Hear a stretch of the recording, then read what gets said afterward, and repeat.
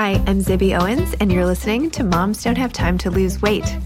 I also host the podcast Moms Don't Have Time to Read Books, which you can listen to if you need your literary fix fast. This podcast, Moms Don't Have Time to Lose Weight, is for anyone out there who wants to feel better in their bodies like I do. There's a private support group that I started on Instagram at Moms Don't Have Time to Lose Weight. And all of us share tips, suggestions, recipes, meal ideas, and generally just give each other lots and lots and lots of support so that it isn't so hard to do what should be simple but somehow isn't. So please listen to the podcast, hear stories from people just like you who have struggled and overcome things and have ideas and suggestions. And let's just do this together. We got this. Thanks for listening. Judith Finlayson is the author of You Are What Your Grandparents Ate, What You Need to Know About Nutrition, Experience, Epigenetics, and the Origins of Chronic Disease. Judith is a best-selling author who has written books on a variety of subjects, from personal well-being and women's history to food and nutrition. A former national newspaper columnist for the Globe and Mail, a magazine journalist, and a board member of various organizations focusing on legal, medical, and women's issues, she is also the author of over a dozen cookbooks. Welcome, Judith. Thank you so much for coming on Moms Don't Have Time to Lose Weight. Thank you for having me. So you are this cookbook author extraordinaire. I don't know how you've written so many cookbooks on so many different topics, but I don't know. I feel like I need to go make some quinoa or farro. I don't know, something. I got to eat healthy today because of you. Tell me a little bit about your latest book, You Are What Your Grandparents Ate. Okay. As you noted, have written a lot of cookbooks, but before I started writing cookbooks, I was actually a journalist. Food was always my passion and my hobby, and about 20 years ago, I had an opportunity to write a cookbook, and it did very well. So I decided that I would switch careers at that point and start doing cookbooks, which I have been doing for like 20 years. And that got me, because I'm kind of obsessive and interested in all kinds of things, that got me really interested in nutrition. And getting interested in nutrition, I became, of course, very interested in the science of nutrition. To kind of make a long story short, a number of years ago, somebody introduced me to the work of David Barker, who was a British epidemiologist who got the ball rolling on this whole area of science known as the developmental origins of health and disease. And that ended up being kind of what motivated me to write You Are What Your Grandparents Ate, because I was just blown away by what he was saying. I mean, this was like a paradigm shift in how we were looking at health and wellness. And so I would do things like I'd go to see my doctor and, say, well, have you heard, you know about David Barker? She'd never heard of him. And that kind of story was repeated as, I'd run into medical people and would ask them and whatever, and nobody knew about. So anyway, I wrote You Are What Your Grandparents Ate, which is built around David Barker's work. But of course, since I'm kind of an obsessive, once I get going on something, it's become kind of much more than that. And it fits this whole puzzle together of the relationship between our health and a healthy lifestyle. And it really shows how we can take control of things one step at a time, because I know that your key audience is mothers who don't have time to do anything anymore except get through COVID. And, so it's like, trying to, you can do it by little steps. Well, when I first was researching your book, I was getting a bit discouraged because it says the main theory, I guess, from David Barker's work is that kind of the sins of the elders are reflected on the youngers, right? That whatever it is that your ancestors, or not that many generations, but whatever they were doing with their health and fitness and their eating can have long-term consequences, which, by the way, now makes me a little bit paranoid about what I'm doing for, I guess it's too late. My kids are out there, but what you do has ripple effects for generations. So I'm trying to think, all those Chessman cookies my grandmother was always eating. I don't know. Is that why I like Pepperidge Farm cookies? I'm kidding. kidding. I know it doesn't work exactly like that, but this is really profound. It's similar to this theory of like inherited trauma, right? That you can have it almost in your genes. They're linked. They're linked. They're very linked. And as you know, there's a whole chapter in the book on stress and on trauma and on the work that's being done around the inheritance of that. And they really, I'll try to give you a capsule of this and there is bad news and then there is some good news too. So I'll try and do both of those in one shot. It is transmitted through kind of biological memories. So it's through the sperm cells and through the eggs. And so if you're a pregnant woman and you are pregnant with a female child, those eggs are developing while she is still in your womb. So the stress you experience, the food you eat, the air that you breathe is having an impact on the quality of those reproductive cells. With males, the timing is different. It's around the time of puberty, and that's when sperm cells are forming. So they've done studies that have shown, for instance, that if young boys eat too much around the time of puberty, that their grandsons are more likely to die young, that smoking around the time of puberty is more likely to set up your descendants for things like metabolic illnesses. This is a newer area of research than developmental origins of health and disease. And they're starting to think that there should be a whole thing called paternal origins of health and disease, because, of course, it's very easy to blame it all on mother because we're the ones who get pregnant and who have the children and who, get all this, don't drink, don't smoke, all of which is, fine advice, but it's not all our fault. But anyway, these cells, these reproductive cells come together to form a fetus, a baby, and they carry these biological memories. So that plus whatever happens to a mother's experience while she is pregnant, like poor nutrition, like chronic stress, like toxic exposures, have a profound impact on the fetus, both in terms of affecting how its organs develop, but also in terms of what we call epigenetic changes. So that you're born with your genes. Your genes are your genes and you can't change them. But how your genes behave is your epigenome, and those changes either go up or down. They affect your gene expression. So those things also influence. Particularly in pregnancy, the strong research is showing changes in an epigenetic process known as methylation, which really can influence metabolism. And therefore, if children, a lot of this research came out of the Dutch hunger winter. So that was when women in Holland who happened to be pregnant were starved when the Germans cut off food to northern Holland. And they found that those children had different rates of methylation, gene expressions related to methylation that predispose them to what they describe as metabolic disturbances.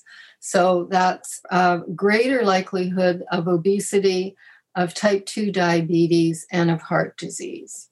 That's the bad news. The good news is that these epigenetic changes are really very easily influenced through things like lifestyle adaptations.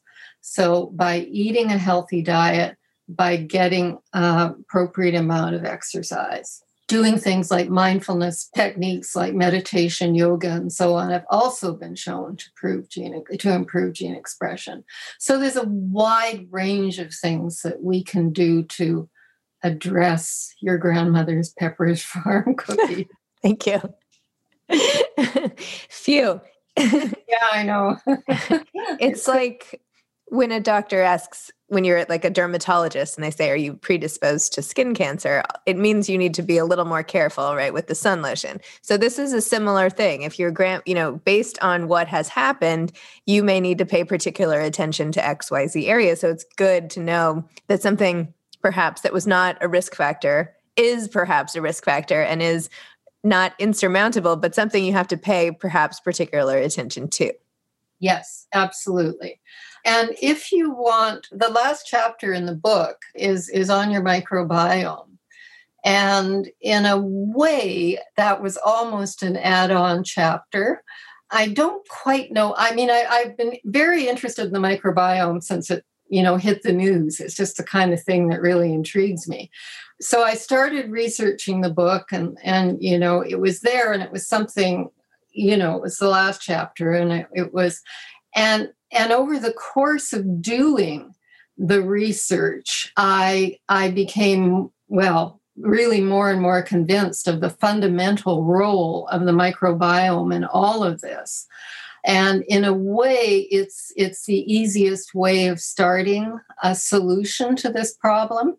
The microbiome is linked with all kinds of biological pathways. Your immune system, your mental health through what they call the gut-brain axis, and your metabolism. Obese people have different microbiomes than people who are not obese, different ratios of certain types of bacteria. So by adjusting or beginning to take a movement forward into improving your microbiome, and nobody knows what a perfect microbiome is, and in fact, there may not be a perfect microbiome. Your microbiome is really as individual as your fingerprints. But what we do know is that you want as much diversity as possible, and you want the good bacteria to really have control. And probably the easiest way of doing that is by introducing fiber from whole foods, things like whole grains, legumes, or so on.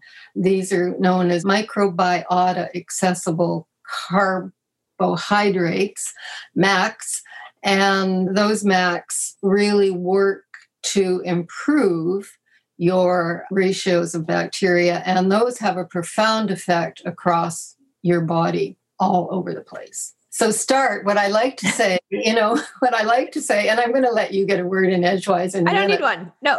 But what I like to say is that, if you're going to do one thing, start with having a good, it's incremental change. You can't do everything all at once. And as mothers, we just can't. And so start by making yourself a great whole grain breakfast. Oatmeal is really easy to make. If it works for you, put it in the slow cooker before you go to bed at night. It'll be hot and wonderful when you wake up in the morning. Do overnight oats in the refrigerator, whatever.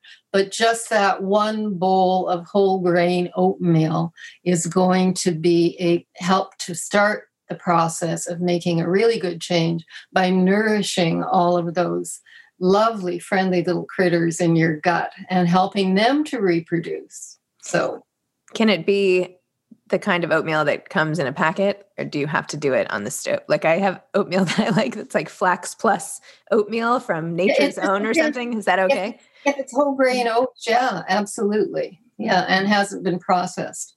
So just read the label, but whole grain oats are fabulous, and they're not hard to deal with. You can even have granola if you don't want to cook it, So takeaways here for A, what I should do, and B, what I should tell my 13-year-old son to do so he doesn't ruin everything for his offspring right now with what he's eating. So for moms who already have passed on these genetic expressions and are dealing with the genetic expressions from our grandparents or parents, A, start the day with whole grains.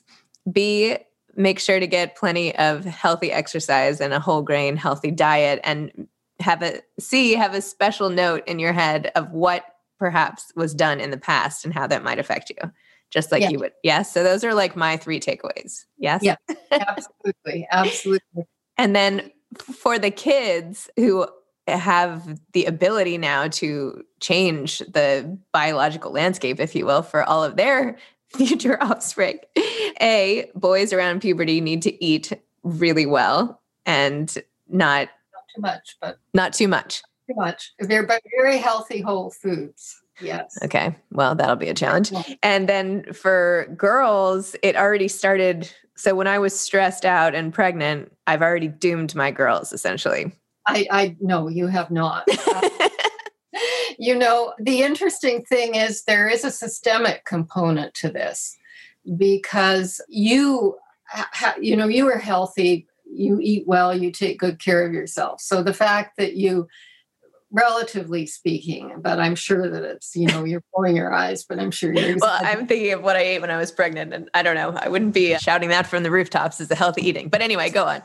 Well, I had the same thing with my daughter recently, who's pregnant. So I understand that. But what I said to her is the same thing that I will say to your audience, which is, you've grown up eating a healthy diet. You have a lot of reserves.